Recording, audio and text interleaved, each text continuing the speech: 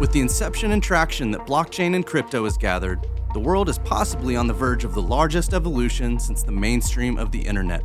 Given the fluidity and dynamic nature of this technology, business leaders, enthusiasts, and veterans all need to band together to navigate the current and upcoming storms. Participants in Web 3.0 want a trusted resource that gives them pertinent information about projects, tokens, technology, and businesses. We are business people talking the business of crypto. We are yWhales. Good morning, good afternoon, good evening, yWhales, wherever in the world you are today. Today is episode 19 of the yWeb3 Navigating Frontier Tech series. So today we're going to take a journey going through the current crypto landscape, exploring some pressing needs for legislative action in response to the evolving risks of the digital asset realm. We'll also dive into the dynamics of a Canadian fintech investments and the latest developments in the ETF space, as well as Hawaii's strategic pivot into crypto regulations. There's a lot of AI generated fear and FUD storming through the interwebs. And we've got a big announcement with someone here in person with Corey with ENS. So we're going to talk about that here, most importantly, right off the bat. Today is February 8th, 2024. Bitcoin, I just hit 45K, which is a huge win. And the NASDAQ is still sitting at about a 15,700. Let's just kind of jump right into our guests, Corey and Anaris. Corey, give us the quick background and everything you're working on today. Sure. Jay, good to see you again. Thanks for having me here. Corey Whitaker, the executive director at ENS Labs, and we run the Ethereum name service. Prior to ENS, I was with Circle, USDC, and prior to that, I ran a network of schools here in the United States for quite some time. Fabulous. Education is the number one most critical need we have, not just traditionally, but in Web3 as well. So we're thrilled to have that knowledge over here. Anaris, I know you're bored and you have nothing to do. No. Awesome to be here, Jay. Thank you. So I run a company called Cube3 AI. We do security. So we secure the blockchain. We secure projects that are deploying on chain with some, I'd like to say, quite advanced AI methods and products. Fabulous. So let's dive right into the news. And I think, I think number one, I don't think there's a lot of really amazing things going on. But one of those is this need to be able to kind of intermix, Web 2 and Web 3. They're entirely different protocols. I look at Web 3 as just as big of an involvement as Web 1. Web 2 was kind of like, hey, we're going to take the infrastructure and kind of change it around a little bit. Web 3 is almost a rewrite. It's a little bit of starting over in some capacities. And we have a problem that Web 2 and Web 3 really don't see each other well because of that large delta. Corey, you've worked on this for quite a minute now. ENS has really been focusing on kind of, identity and not just kind of the hashes. Because if we go way back, I think a few of us on this call are old enough to remember, like, I used to know web pages based on either A, the phone number that you had to dial in to get to the modem, or B, the IP address that we would type in. And you had, I can remember having, either sticky notes or a book next to my computer that I would type these things in, and that's how you would get to web pages. And then they realized that this is a horrible idea, and phonetically was a better option. And so the .coms and everything rolled in. But that's still very nuanced thing in Web 3. So, run us through. I don't need to read the summary. You built this. Yeah, sure. So, you maybe just reflect on the days of the BBS and dialing into the bulletin board systems there. Yeah. But yeah, as you just mentioned, Web3 is definitely an evolution. It's not just a step up. It's an evolution from Web 2. And what has been happening the last several years, 10, 15 years, is you have all the scientists that are playing around in Web 2 and creating gadgets and gizmos that delight them and that are interested to them. So it's created this sort of niche where people are playing, and they're isolated from the rest of the Web 2 world, where the rest of the world is actually interacting. So from the onset, ENS has been interested in bridging the gap and really making sure that Web3 and the new internet is accessible to the rest of the world who currently is still on Web 2. What we're able to do is come up with a way for all of DNS users, and these are people that use your typical TLDs, your top level domains, .coms, .net, .org.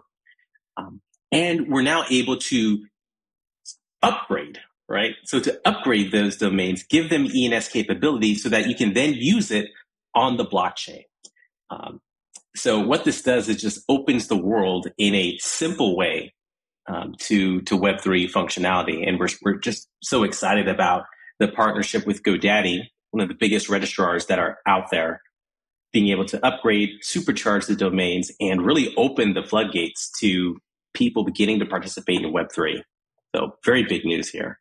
I love that. I love that. So I got a couple questions while we've got you, and then we got tons of other news. But so number one, is it a technology, because there's a lot of infrastructure I'm sure you had to do to bridge these two. Natively it's, they don't resolve this way.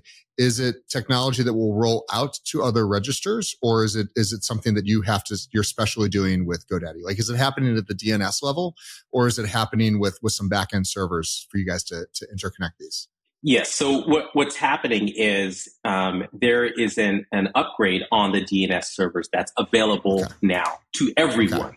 Okay. Right. So everyone, if you're good with your DNS, you're able to go in and tinker and upgrade your traditional DNS right now. But the vast majority of us don't have the technical capability to be able to do that. So the interface in GoDaddy is just simple. It's elegant. It's a couple clicks to upgrade the domain.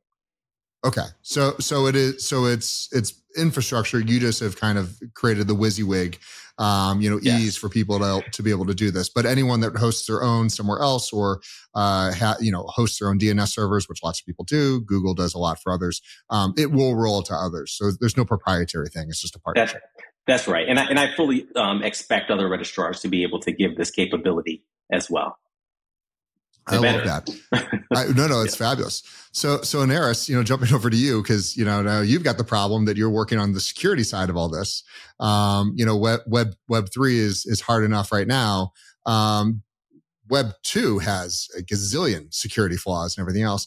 How does this in your brain, what is starting to click of things that you're going to need to manage to continue to keep everyone safe?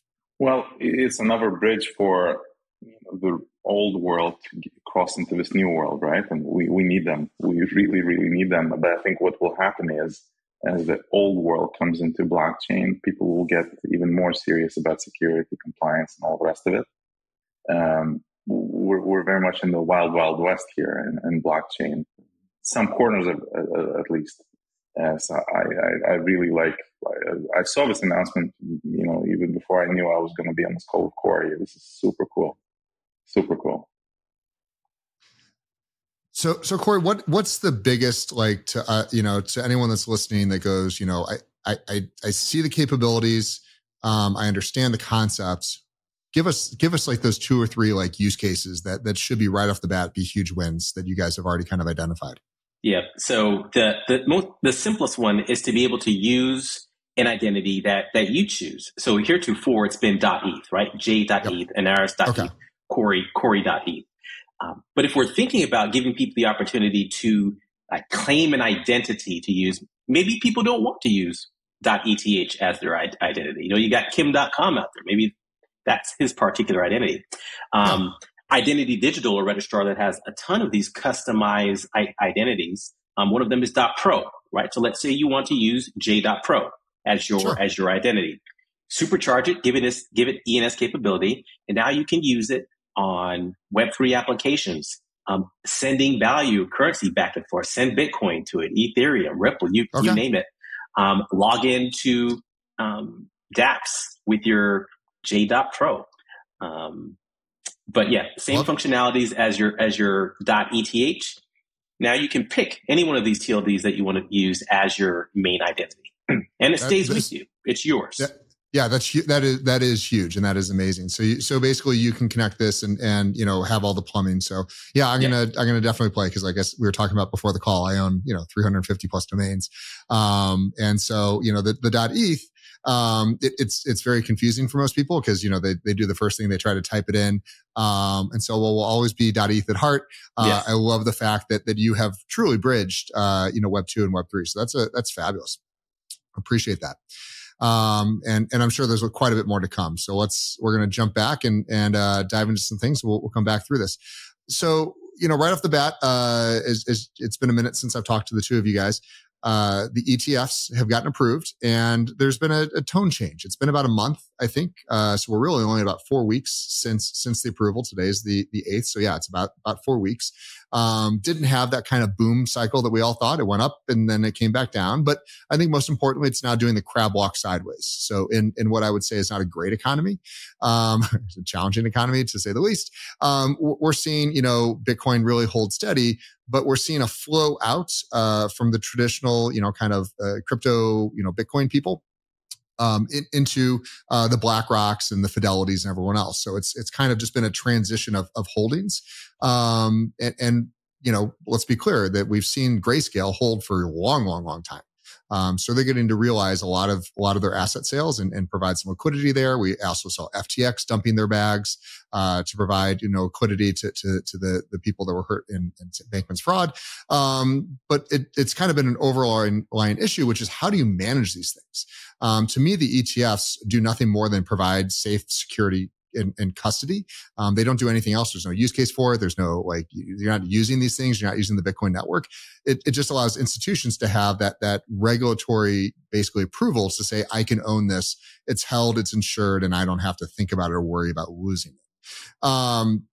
Now we have Janet Yellen, who has always said she doesn't understand it. She thinks they're scams. Now coming out saying she's in favor of regulation, which is what I think we all want to see. Europe has My Car, which is very clear and easy to work with. And Eris, you and I have talked about that at length. And we even had Obama come out and saying, this is like the future. So Bitcoin's now popular again amongst politicians. And Eris, I'll start with you. What's your thoughts when you see this? Well, so I'll give you sort of an example from my life.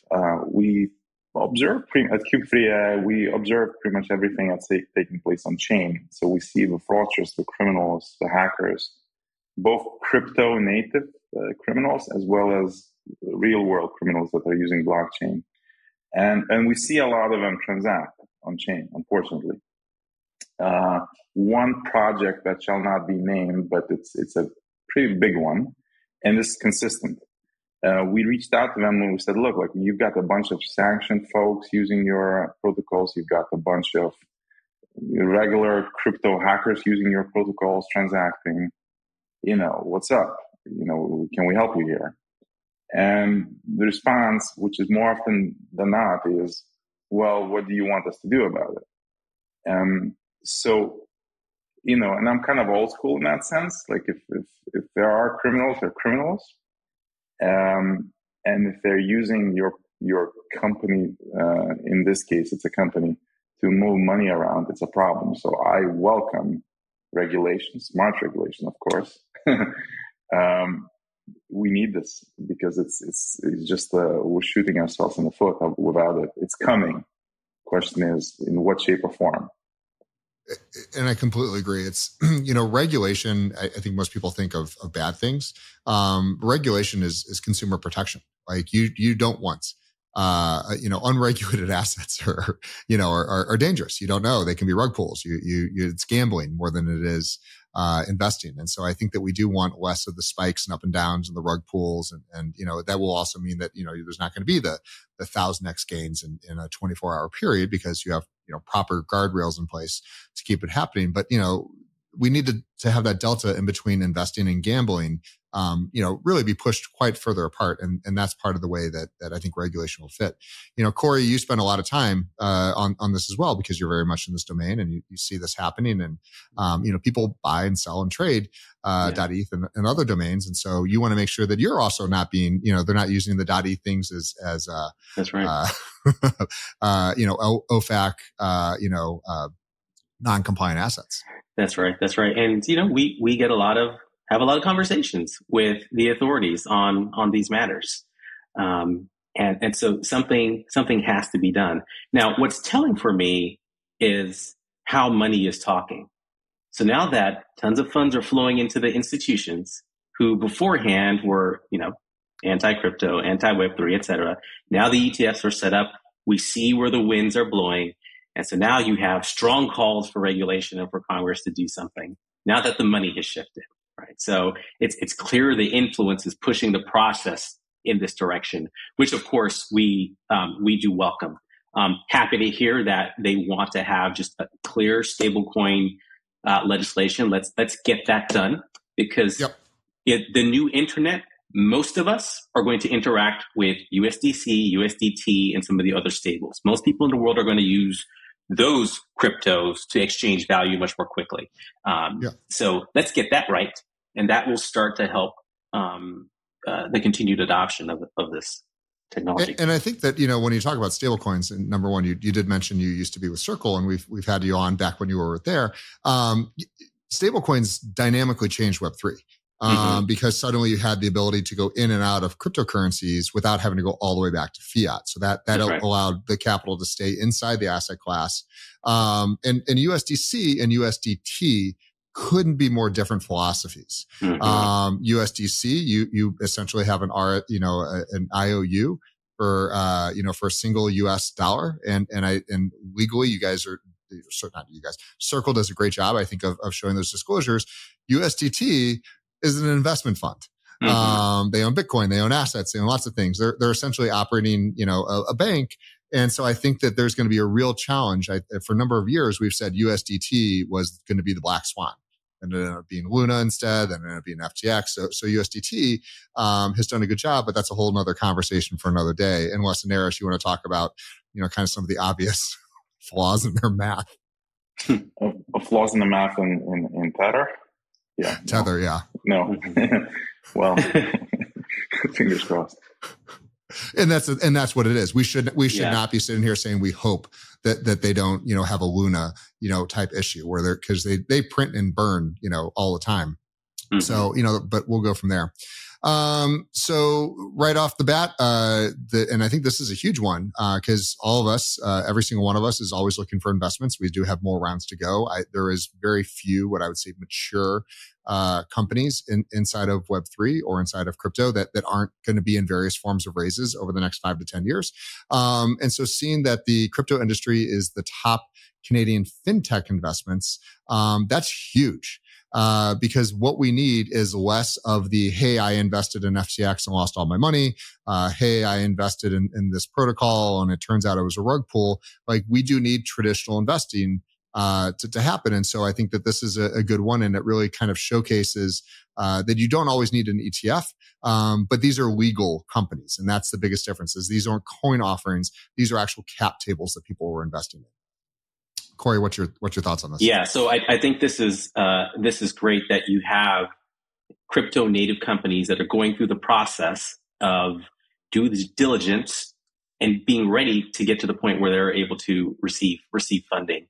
And the fact that it's been tops for 2 years in Canada, I think it's just tremendous for us. We need more adults in the room and more people accepting that professionalism is important. Standards are important. Regulation is important. So this is a great sign of the maturation of the industry, right? Absolutely. And Aneris, to me, when you talk about security, you have to have disclosures. You have to have somebody that's liable for them to even care about security, because if not, it's hey, it's just a project, it's just a side thing.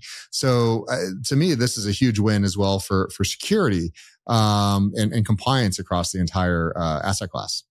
Yeah, and we still have obviously ways to go, because the traditional VCs are still sitting out for the most part. They're still lukewarm. They still are hesitant. So there's a feel that a shift in terms of funding overall in crypto this year. It's early, but everyone's quite bullish this year again. But I feel like the traditional VCs are still staying put. To your point, it goes back to the same, what can we trust and what's compliant, what's not? Are we going to get in trouble? There's too much hair on this. Let's focus on what we understand. So we still have a lot of cleaning up to do. Mm-hmm. Yeah. And it is a very volatile asset class. the most volatile that I've ever seen. I see you guys trying to read that list. We'll get those over in the show notes and post that with the video. So BlackRock's Bitcoin ETF is in the top 0.2% of all ETF flows so far this year. And I think that's huge because, these are not, there is no professional, investment banker or registered investment advisor telling their clients to do anything more than 1%. We've seen Fidelity come out with this knowledge. Everyone's kind of pushing about 1%. So the fact that this is, and we've heard this is, the Bitcoin ETFs together are the most successful, essentially IPO, if you want to say it, the ETFs were Bitcoin's IPO. That's kind of the way that I think of it. It was just across many different custodies. And if you added those all together, it's the most successful IPO of all time. So this is Bitcoin's, introduction to traditional capital markets. Mm-hmm. That being said, Aris, you've been watching this for a minute. I don't think that you're a Bitcoin guy or maxi. But how do you feel that this has changed kind of the tone of the investment space? A lot more legitimacy, right? I mean, it's a big one. It's a big domino that is helping everyone downstream in their businesses. But remember, I think we talked about that a couple of months ago, where the discussion you and I had was that with this ETF and what's coming next, Bitcoin could become sort of the spy for global economy, right? Sort of the index for global economy. As more assets and as it becomes very easy to acquire, buy, hold. So that's the index. So we'll see. Kind of curious your thoughts at the same time, why, in the anticipation we had a run up, then it got a little soft. Is it just for technical reasons? People were moving in and out, or? Well, I think there was the first chance for legal liquidity for a lot of these longtime holders. So number one, we saw about $2 billion exit from the FTX estate. So those were everyone exiting from that capacity. Then we have Grayscale. That quite simply, we know that entire organization has had some challenges. And so they were exiting quite a bit as well. They actually kept their fees relatively high, cause they went to spot trading. But before that, they were kind of a Bitcoin futures thing. I never really understood the math of how they were doing it. But they were the largest holder of institutional, Bitcoins. And so we saw the flow out of FTX, and out of Grayscale into a variety of the other ones. And I think that's the reason for a lot of the ups and downs is kind of, it's the first time to really legally fill your bags if you're a large financial institution. And now that they have the holdings, now it's time, that they can start pushing to their clients and starting to resell those. Very interesting. I suppose, the closer we are to Bitcoin being a global index or global economy index, the less volatile it will become, right? Mm-hmm. So early innings. Yeah. And I think the thing to kind of understand, we've talked about these ETFs, at length. And so at this point, I'm not an expert in ETFs, but I kind of do understand there's a few things. Number one, there's no OTC whatsoever with these. They instituted right at the end a concept called cash creation, meaning that you have to buy and sell them on the open market. So, you can use limit orders, you can do all those kind of things, but all the trades are happening in clear, basically on the market. So no one's like behind the scenes getting discounts or anything else. So that really does help the institutional adoption and keeps it from being, hey, I've got 1,000 Bitcoins. Let me just sneak those into the ETF. Let me sell these in the back room. So I think that's very helpful for a level playing field and to make sure that we all know what's happening. So that also being said, these are held in institutional grade. You can't spend them like cash. You can't do them. So it really has turned them into digital gold. So those are the few concepts I always like kind of, push people on is, you're removing these from the ecosystem of being able to spend them, and truly putting them into almost cold storage as an ETF. Corey, has this come across your desk at all?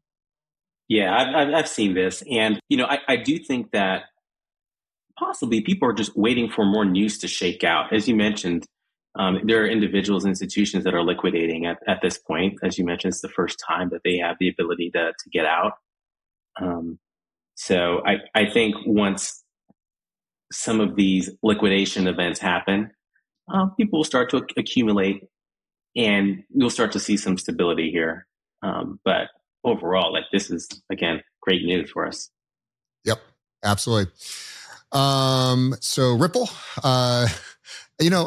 I really do like Ripple's not done. I thought we were done with Ripple. No, they got a few more. They won one, they got a few more, and Ripple's goal, whether it's kind of known is they want to IPO. They've always run themselves as a public company. They do all the work, even if they don't get none of the rewards. And so one of the reasons they're so comfortable with their lawsuit, by the way, they've spent over $200 million, on this lawsuit is to kind of say, what is the rules to be able to launch a company that has tokenized shares? They got a good ruling, a ruling in their favor, which went against Gensler and the SEC.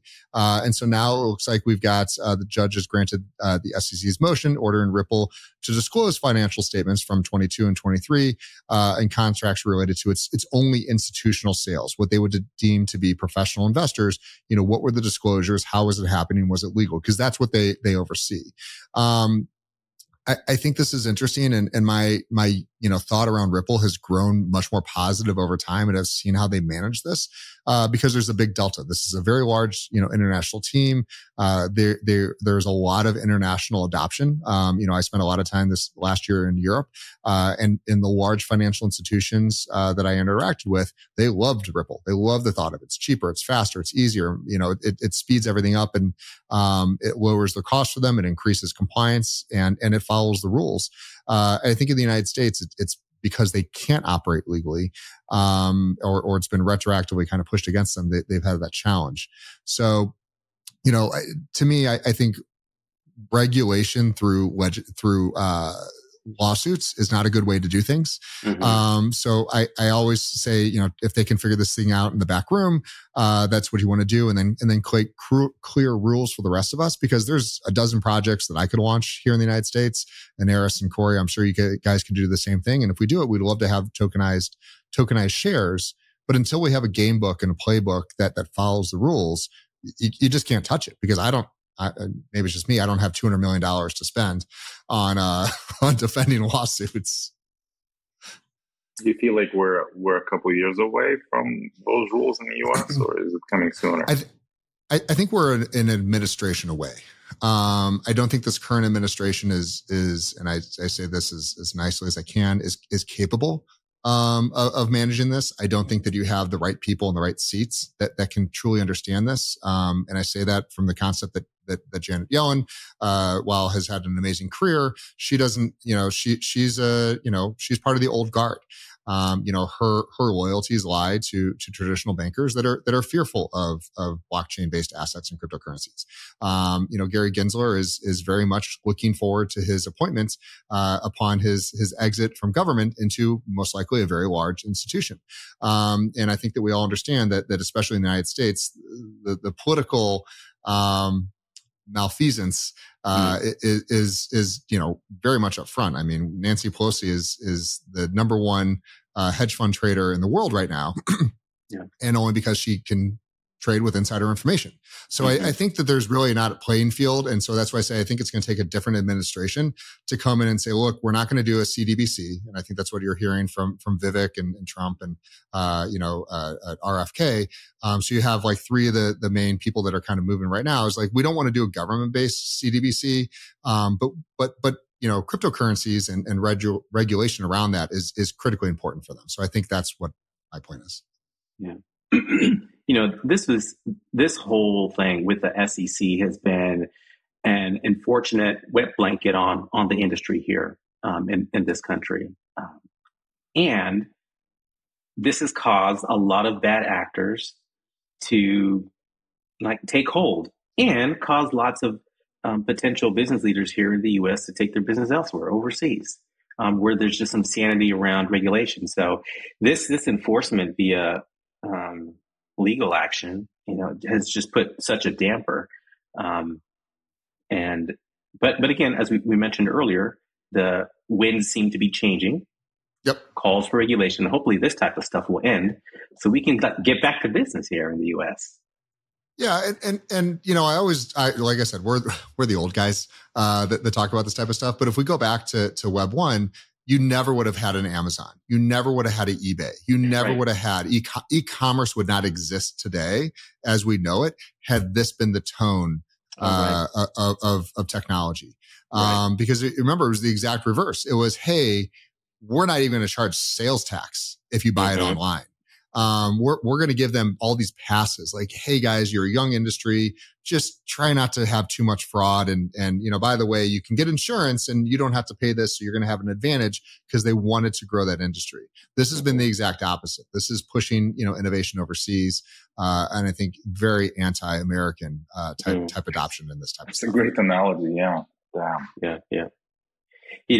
I think, business leaders, we've been so rational in our approach to running businesses, launching businesses here. And we have to realize that the political process is irrational and, use our resources to move the political process forward. And that means campaign donations and otherwise. So I think we need to do a much better job at playing the game in Washington, D.C. to prevent this type of stuff from happening. Yeah. And it is, to me, this type of stuff, cryptocurrency and blockchain regulation is so much bigger of a deal than most of the things that people are fighting about. Now there's huge ones like immigration and taxes and all that other stuff. But I'd say that there are some fights that have been happening since before I was born that have not been resolved. They're not going to be resolved ever. And this is one of those points that like, hey, this is more job opportunities. This is more liquidity for the things you own. Like fighting this means you're fighting against like tokenized mortgages and other assets being able to be brought on chain. And people may say, well, I don't want that. You don't even know how they're managed today. Like right now it's in a file in some, bank's back office and they're gambling, with what they're going to, how they're going to manage that and selling it off. Wouldn't you rather know who owns your mortgage be able to say, hey, I have a choice of who's going to hold it. And it's not just in some massive TARP thing that's rolled up. Yes. So I think there's a lot more innovation there. Hawaii drops crypto licensing pilot, leaving industry unregulated. So let's be clear, it wasn't regulated to begin with. And Hawaii, state by state regulation, while I applaud. It's like the marijuana industry. Until you have federal adoption, you're kind of playing games on what works, what doesn't work. So I think it's good that there was at least that kind of chance and to make it happen. Europe is very different. Europe does have, some countries have very clear laws. But now that you have my car, it creates kind of adoption that passports around all those. So very similar to, like I said, I compare this a little bit to the marijuana, and for the states, for anyone who's international, you don't understand this. Some states say it's legal and you can go walk into a store, buy it, use it, no problems. But if you go across state lines, now it's a felony. And so I think that that's a little bit of being able to kind of create that common, be able to trade, because while it may sound like we'll just do business in the state you're in, that's not the world we live in anymore. And so if I, Corey, I forget where you are right now, but if I wanted to say, hey, I want to use, USDC, USDT and pay you, if you're in New York City, that's absolutely illegal. like can't happen, won't happen. What's your thoughts? So I think, this is a good call. I think the important note in this article here is that these companies can still operate, right? Yep. Still operate. But as you said, the officials in Hawaii, I'm making an assumption now, they may assume it's just a waste of time for them to do this. Like, do they have the expertise? Do they have the resources? Do they want to deal with all the headache? Kick it up to the feds, let them deal with it. And they can focus on other things for the people of Hawaii. Before we start on our next topic, here's something really exciting. Everyone struggles with these really highly complex, intricate Ethereum names. ENS has a solution that's really game-changing for you. Revolutionizing your digital identity with ENS. Transform long, complex Ethereum name addresses into easy-to-remember names, safely, securely, and uniquely yours. Visit ens.app to get started today, and ENS welcomes you to the new internet. Let's go jump into AI. This is Aris, the fun stuff that you really like to do. I think this is a fascinating story and just shows how incredibly screwed we are. I don't think anyone, we just did a very large deep dive yesterday, spent 90 minutes on ethics and laws around AI. And, the concept around deep fakes, is going to accelerate so fast over the next 2 years that most of the infrastructure that we have, such as passports, KYC, the things that, even if we do regulate and legislate them, we've got a big problem with an entire new technology that's coming. So blockchain is just trying to get going and saying, look, we'll do KYC. We'll be OFAC compliant. And now you have over on the other side, AI spinning up and going, you know what? We can, in 10 seconds, we can beat all that. No problem. And Aris, I'm going to start with you. Like you're as an AI guy, like how screwed are we? Well, so this example, I mean, what it really is, it's the old trick of taking pictures, amplified greatly with an AI tool, right? Meaning like it's not a new invention. People have been doing it for a little while now. You can do it a lot faster. So there's that. What's creepy is, and you've done this, you've seen this yourself when you sign up for a banking service. Increasingly, you have to show your face and move you around, etc. You can fake that too, right? I mean, there's another story which we'll talk about where an impersonation scam live with change of your face in a video stream. So what that means is we'll have to keep coming up with additional layers for a user to sign up and to prove who they are. But if you can change somebody's face in a video, somebody's voice in a video, we're going to need to rethink a little bit like the entire paradigm. Because who you're talking to is now not necessarily the person, right? Showing up with your face is no longer enough. It's I don't know, maybe WellCoin is one of the solutions, but it'll be something along the lines of like really factually proving your identity. Maybe we should be setting up a franchise of little stores to be able to prove, I am who I say I am. And biometrics should solve this. And I say should, but, and the concept around WorldCoin was like, it's not a flawed concept. It's just a flawed execution. But Corey, part of ENS is also the concept of digital ID. Is that you have multiple layers that have already been verified. And I know a little bit, about some of the concepts you guys have thrown out there, but, how does, specifically ENS, are you guys thinking about this type of problem around digital ID? Yeah. So, and not just specifically within ENS, but in the ecosystem, I'm looking for people who want to address this challenge, this AI and digital identity challenge, so that we can support them. So FYI, anyone listening who's working on this type of thing, reach out, so we can talk. But Jay, like I'm with you. I think that this could upend so much. Identity theft is already a problem, right? Doing the identity theft the analog way, and now you moved into the digital way, and now you have AI supporting identity theft. So, like, I think industry we're going to have to get ahead of the curve and be better about facing these challenges. But leveraging blockchain and identity tools in concert with AI could battle this AI fraud. That's what I'm interested in looking more into. Yeah, I think there's going to be a concept that comes out, and I'm not sure exactly the way it's going to be phrased, but there's, what is a human? Mm-hmm. What is a user? And, the other day I was on a live stream and it came and something like this popped up, and it had like the questions like pick all the pictures with squares, and I am sitting here trying to do 3 things at once, and I failed it like 6 times in a row. I'm a human. Like, let's be clear. The bot would have got it right perfect the first time.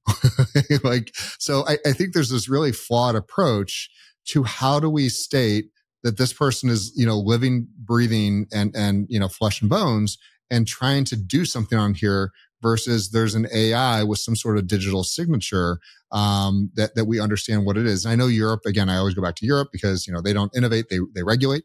And so I know they're trying to figure out how to watermark, how to say, this is AI generated, this is human generated, or is it a combination of two with a human being assisted?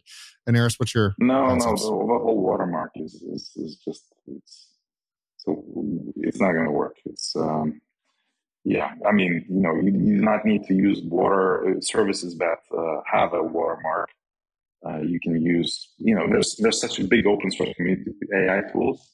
If I'm a hacker, if I'm a criminal fraudster, etc., I'll just use a service that does not include a watermark. That's it. And those services are extremely capable to do this and so much more.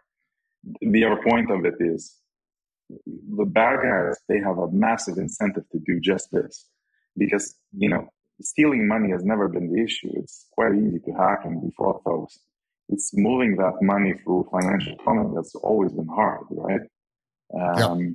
There's so many economical incentives for them to master fakes. It'll be tough. We may need to go a little analog before we go digital here on the defensive side. It's a very interesting point. All right, jumping in again, more AI issues. And Aris, you just said it. Corey, we just talked about it. I think that the biggest threat, not just to the cryptocurrency industry and Web3, but I think that the biggest threat right now is AI. Nobody knows how to deal with this. Nobody even understands what it's capable of. And by the time I think we know what it can do, this is that fear. Is it too late? And the genie can't be put back in the bottle. But at this point right here, this next one is a Texas firm was essentially using AI to mislead voters, with a Joe Biden AI. So let's be clear: to be able to change someone's voice, to be able to change what they're saying, to be able to kind of make them stand into place and do something that they've never been, it is very, very easy to do at this point. It's almost novel. There's enough video of me on YouTube that somebody could create an entire podcast of me with my mannerisms, with my ums and everything that's wrong with me that would be relatively passable of me. And that's today. 2-3 years down the road, I don't think that I think it's going to be very hard to understand what's real and what's not real. And just as a quick note before we go to the two panelists, my dad even this week sent me a video and goes, "Is this real? This is amazing." And it was a video. It was in HD. It was Elon Musk on stage. And I only know this because I watched Elon Musk's SpaceX, kind of year end, like here's what we did and everything else. Unfortunately, the one my dad sent me was Elon talking about how he was giving away his wealth through a cryptocurrency drop. And it was Elon's tone. He was very slow in his delivery. He would pause and say, "Well, here's why I'm doing it." And it was perfectly done. And, it said at the bottom of the screen, all you have to do is scan the QR code to be entered. And again, it wasn't like you could tell, like I only knew, I would have known watching it, but I only knew because I watched that presentation, that it was 100% fake. But I think that this is coming. And so here we have the FCC already getting involved. But, Naris, kind of jumping back to you, is anything or anyone safe? Well, so the tech won't be stopped, right? Because, they can arrest someone in Texas, but they will not arrest anyone in Russia, right? So that's out. So now, if you're old media, TV, Fox, etc., ironically, you will become more trusted source for news, right? If you're YouTube and TikTok and Facebook and all of those companies, it'll be very, very difficult for you to monitor police this. And we've learned from the last 10 years that they suck at policing, right? Content. So I guess at the end of the day, it will be about that individual understanding that what she or he sees and hears and listens to may not be real. And that's a scary world. A lot of it is already not real, but at least we know it's people, not computers. It's scary. I don't know. I think it'll take us quite a few years to kind of process this as a society. We're still dealing with the last 10 years and all that nonsense, right? Exactly. And I think part of this, and Corey, I don't know if you can help fill in the gaps, but one of the things that I've realized about doing business globally is, like in the United States, you cannot scam anyone anywhere in the world. It is illegal, whether you're doing it to your neighbor or you're doing it across the world. Like you cannot, commit crimes. in some countries, North Korea and others that you would be shocked by, as long as you're not committing it within the borders of the country, they don't care. It is a free enterprise of which the nation will collect their taxes, and scamming people outside of your country, that's just what your business does. And so when you kind of create that incentive and, to say, hey, scamming's okay. It's a legit business. We really need to be concerned. And I think that's, everyone hears about, certain countries, for certain scams. And I don't want to mention any of them because I've gotten to deal business in most of those countries. And most of the people are fabulous business people, that really want to do good in the world. But that doesn't change the fact that the country allows this to happen. Corey, you do business globally. Yeah. So you understand that concept. Yeah. So have you guys seen the new series with Mariana Van Zeller called Traffic? It's on National Geographic, where she goes around the world and does this amazing investigative journalism in places where three of us would be scared to go, but she shows up and interviews the criminal element, right?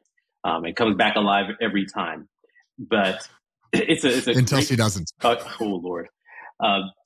But great series to watch to just see what's happening out there in the world. And here in the US, as you said, Shay, like we expect fraud to be prosecuted. We expect when we're engaging in commerce that it's going to be on the up and up. But not everywhere in the world has a rule of law and like the appreciation for rule of law, like here in the West. So we have to like not be gullible, and it starts with education. So the education system here in the US, no one was taught financial literacy. You're starting to see in a few schools right now, no one was taught digital literacy, how to engage in the new world of the internet. You're starting to see it trickle here and there. We're going to have to start training the next population to be able to identify threats and to identify what persons, what entities, what institutions can be trusted. Right?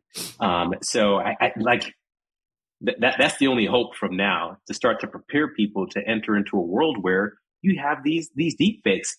And there is, to your point on institutions that are kind of losing trust now, the traditional media, we're going to have to find a way to be able to trust them again, for news and otherwise, but this is a scary world. The genie's out the bottle.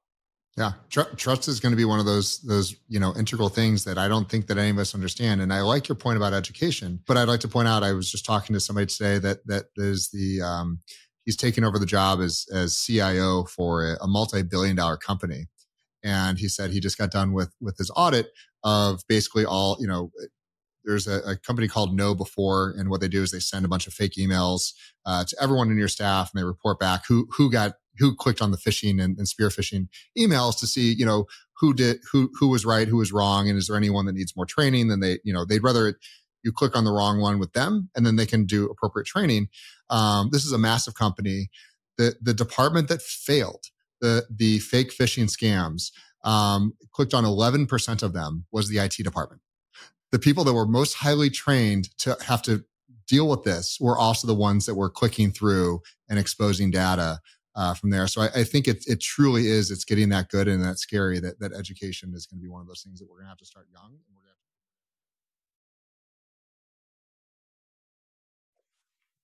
to it's like I said, it's the hacking, the fraud piece. That's relatively the easier part of the crime.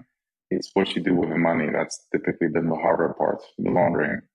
And so what you said, like this sort of testing and red hatting your team, typically in that scenario, that's typically what happens to me. People make mistakes, they click on links, download software. More often than not, the company fails. Yep. So this is the one that you were alluding to in Eris. And so, this is, I will say that we've dealt with this, already. So I own a bunch of companies. One of those is a title company. And we generally say, hey, we will never send you emails. It's only going to be through a secure site that you're going to see wire information. And it even says we will always call you We will always call you, or you will always need to call us to confirm that wire information. Do not wire outside of this. They got an email and a phone call. And it the person wasn't trying to imitate anyone on our team, but somebody had hacked the client's email and kind of saw this coming through and created, a very good AI version that sounded American, sounded like a young female, and was able to get $100,000.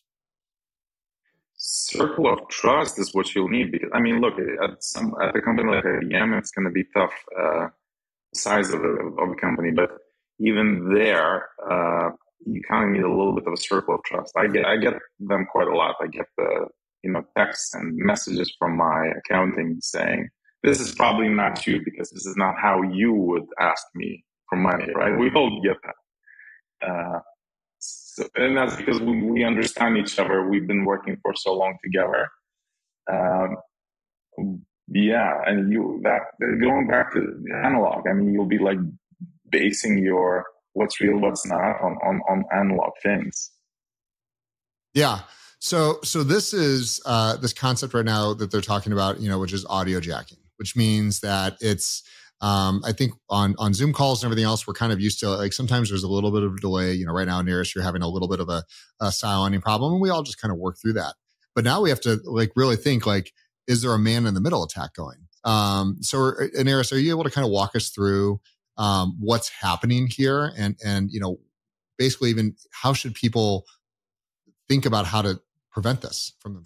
Well, it seems that they injected a different audio into a call. And so, both participants, A and B, are real people working in a real company.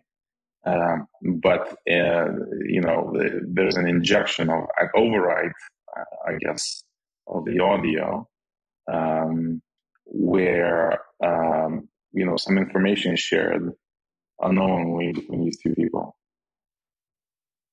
Yeah. And so what you're seeing right here, and we'll just kind of walk through this diagram because I think it's really showcases what's happening. So you got person A and person B, and then in the middle there's an AI that is able to replicate tone, able to replicate phrases, and there's already knowing what kind of things it's listening for to do. So person A says, "Hey, it was great to see you at the conference yesterday," and they're passing that right through. Not important, and it establishes trust. Coming right back, "Me too. By the way, could you give me your Venmo account so I can share that bill with lunch for you?" Sounds standard. And now in my mind, the AI is going, okay, we've got a target. We've got a reason to enable ourselves, and it's going to pass that right back for. Now the person says, "Hey, here's my Venmo account." Now you're seeing the AI inject, "Give me a second." It thinks through, what it needs to do, because it's going to need a second to generate it. It's going to say, "Give me a second. Let me write it. Let me write that down." So this is an entire conversation that it's now bridged between, or created a gap between them, and is now speaking for each party, stating, here's the fake Venmo that they want you to have. Hold on one second. I'm confirming that I wrote it down. They enable, say, "Hey, got it. I'll send it to you today." And they pass it right back and forth. So the conversation can still continue, and no one would potentially know that there was this little it was just a tweak. It was a change of a few things in here from the tone. And the conversation can continue about 20 other things. And then when the Venmo doesn't arrive, you go, "What happened?" And I don't think anybody would know. So to me, this is terrifyingly scary. I don't even know how you would even know you're exposed to this, because I don't even understand. Today's episode is proudly sponsored by Beyond Enterprises, the ultimate 360-degree partner for companies ready to embrace the power of blockchain in their business strategies. Beyond Enterprises stands out as a beacon of expertise with a blockchain-agnostic approach that has seen successful projects on Ethereum, EOS, and Arc. Guided by blockchain thought leaders and fueled by inspired advisors, the team has played a pivotal role in over 40 successful ventures spanning token generation events, security token offerings, exchanges, and more. From healthcare to travel, finance, and beyond, Beyond Enterprises has left a massive mark on diverse industries. Elevate your business strategy today with pioneers of blockchain integrations, Beyond Enterprises, trusted 360 partner. So all the more reason to be terrified and hide Great. hide under Jay. your bed. Thanks. So are services like Signal and their voice service, or Telegram and their voice service, or those types of services encrypted and protected so that this type of thing doesn't happen? It's a good question. Yeah, you would need to hack the actual computer or laptop or phone that the user has in order to do this. Not Zoom per se, not Signal. So, and it would need to be on both sides. So both victims would need to have their workstation hacked. So this is where this is getting scary. Is there's a lot of us running. I think that most people are off analog phones at this point. But if we're talking about the most vulnerable, it is those with analog phones. It is those that do not have technology. Because I think you're right, Corey. Like Signal is encrypted. End to end, you would know if somebody was jacking in. But as we've seen, our own NSA does a great job of kind of replicating calls and doing splitters with traditional analog devices. So I do wonder, are the cell phones even safe? Because those are without so I think this is an encryption question I have in Eris as I'm just thinking through this, is how do you make sure your communications from Zoom to whatever the case is to your phone, like I have malware bytes, I've got all sorts of things, but now my phone needs antivirus and spyware. iPhone, that would be tough to pull off on an iPhone. On an Android, definitely doable. I mean, malware is prevalent and very popular on Androids. This particular case here, that would be tough to pull off on an iPhone. Very tough. I mean, you would need maybe state actors to pull this off.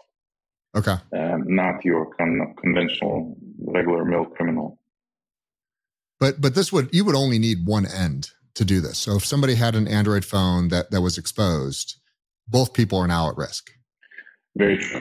Absolutely. Okay. Very, very true. So it would be a client-side hack. It's not Signal that you're hacking. You're not decrypting. What you're doing is you put malware on an Android, and that's manipulating part of the conversation. I think we need to have a whole nother conversation related to this at a later date. But fabulous. So let's see, bringing it in towards a close, AI, great. Coming back to Corey, absolutely, super, super excited. I just want to end with this one because I think it's so important. We've kind of gone through all these stories. We've spent some time. We started with the ENS talk, and I want to kind of end with the ENS talk because I think it's the most critically important thing that we're all sharing and facing right now, which is identity and disclosures and trust. And so, Corey, one of the things I just want to, ask, politely for and push is to find ways to integrate security technology and authentication technologies into what you're doing, because suddenly this, Web 1 was read, Web 2 was write, Web 3 is own. And the fact that we now have ownership and that to me, that includes our identities. That's our persona. That if I feel like this podcast does anything well today is that it scares the CEO of ENS to say we need more validation and verification on KYC, on who is who, because, the Web 2 scams, we don't want them, we already have plenty of our own. Yeah. In Web 3. Yeah. So what did you take away from all this today? Yeah, we have to do so much more work, and think through the user journey. So we've been talking a lot about people's experiences with Web3 products and services and what it looks like. Make it simple, safer, secure, but we need to lean into the safety and the secure portion of that. Build with the end user in mind and build with security, because not everyone is going to be able to, secure their own keys. Not everyone is going to be consistent with, not clicking on the wrong links. You're going to have these error experiences. So, I'm safety and security of the ENS community and ecosystem. Very important to us. And we're doing a lot of work to actually protect the community from scams. this week we've seen a huge uptick actually after the big news about GoDaddy of new domains being registered. And so probably in the next couple of weeks, you're going to start to see some scams. And we're taking steps to directly address that. But I would like to be more proactive, and other builders as well, who are building with ENS and Web3 in general. Let's be much more proactive about the security piece. I love it. I love it. Anaris, any advice for them to really start staring at? Yeah, security by design. It's a competitive advantage. People trust businesses that take their security seriously. I choose services that I can rely on, that I know that, maybe I'm biased, I'm a security guy, but I think generally speaking, those businesses tend to win out in the long run. I love that. I love that. Corey, where can people find you if they want to know more or learn more, or just follow you on some of your favorite social media platforms? All right. Well, actually, since we're Web3 natives here, let's take a look at Farcaster and Warpcast. I got it. You got it? You're on it? I got it. And I actually got my initials. I actually was able to get at JVS. Nice. So I was early enough to make that happen. Nice. So yeah, let's hang out on Farcaster, Warpcast, and Corey.eth, and ENS domains also, ens.eth on Farcaster. Come hang out. Let's chat. Let's share ideas. Great to be here today and speak with you in Anaris. Thank you. Anaris, where can we hunt you down? I'm old school, so LinkedIn. My name is not hard to find. There's not many of me. I love it, guys. Thank you so much for the time. Absolutely fabulous. Really appreciate the time as always. For yWheels, another one in the bag. We'll see you guys next time. All right. yWheels was founded in 2021 by Jay Steinbach, a passionate entrepreneur and business owner, with the purpose of bringing YPO and YNG members together in the cryptoverse. yWheels is a collaborative and confidential community centered around cryptocurrencies and blockchain technology, an exclusive crypto hub of more than 600 members. To be notified when we release new content, please subscribe to our show in your preferred listening app. For more information, visit www.ywhales.com. yWheels is not affiliated with YPO, but at this time only allow for YPO, YPO Gold, and YNG members due to privacy and confidentiality. Support and production for today's episode was done by Truthwork Media. Nothing in the podcast constitutes professional and or financial advice, nor does any information on the podcast constitute a comprehensive or complete statement of the matters discussed or the law relating thereto.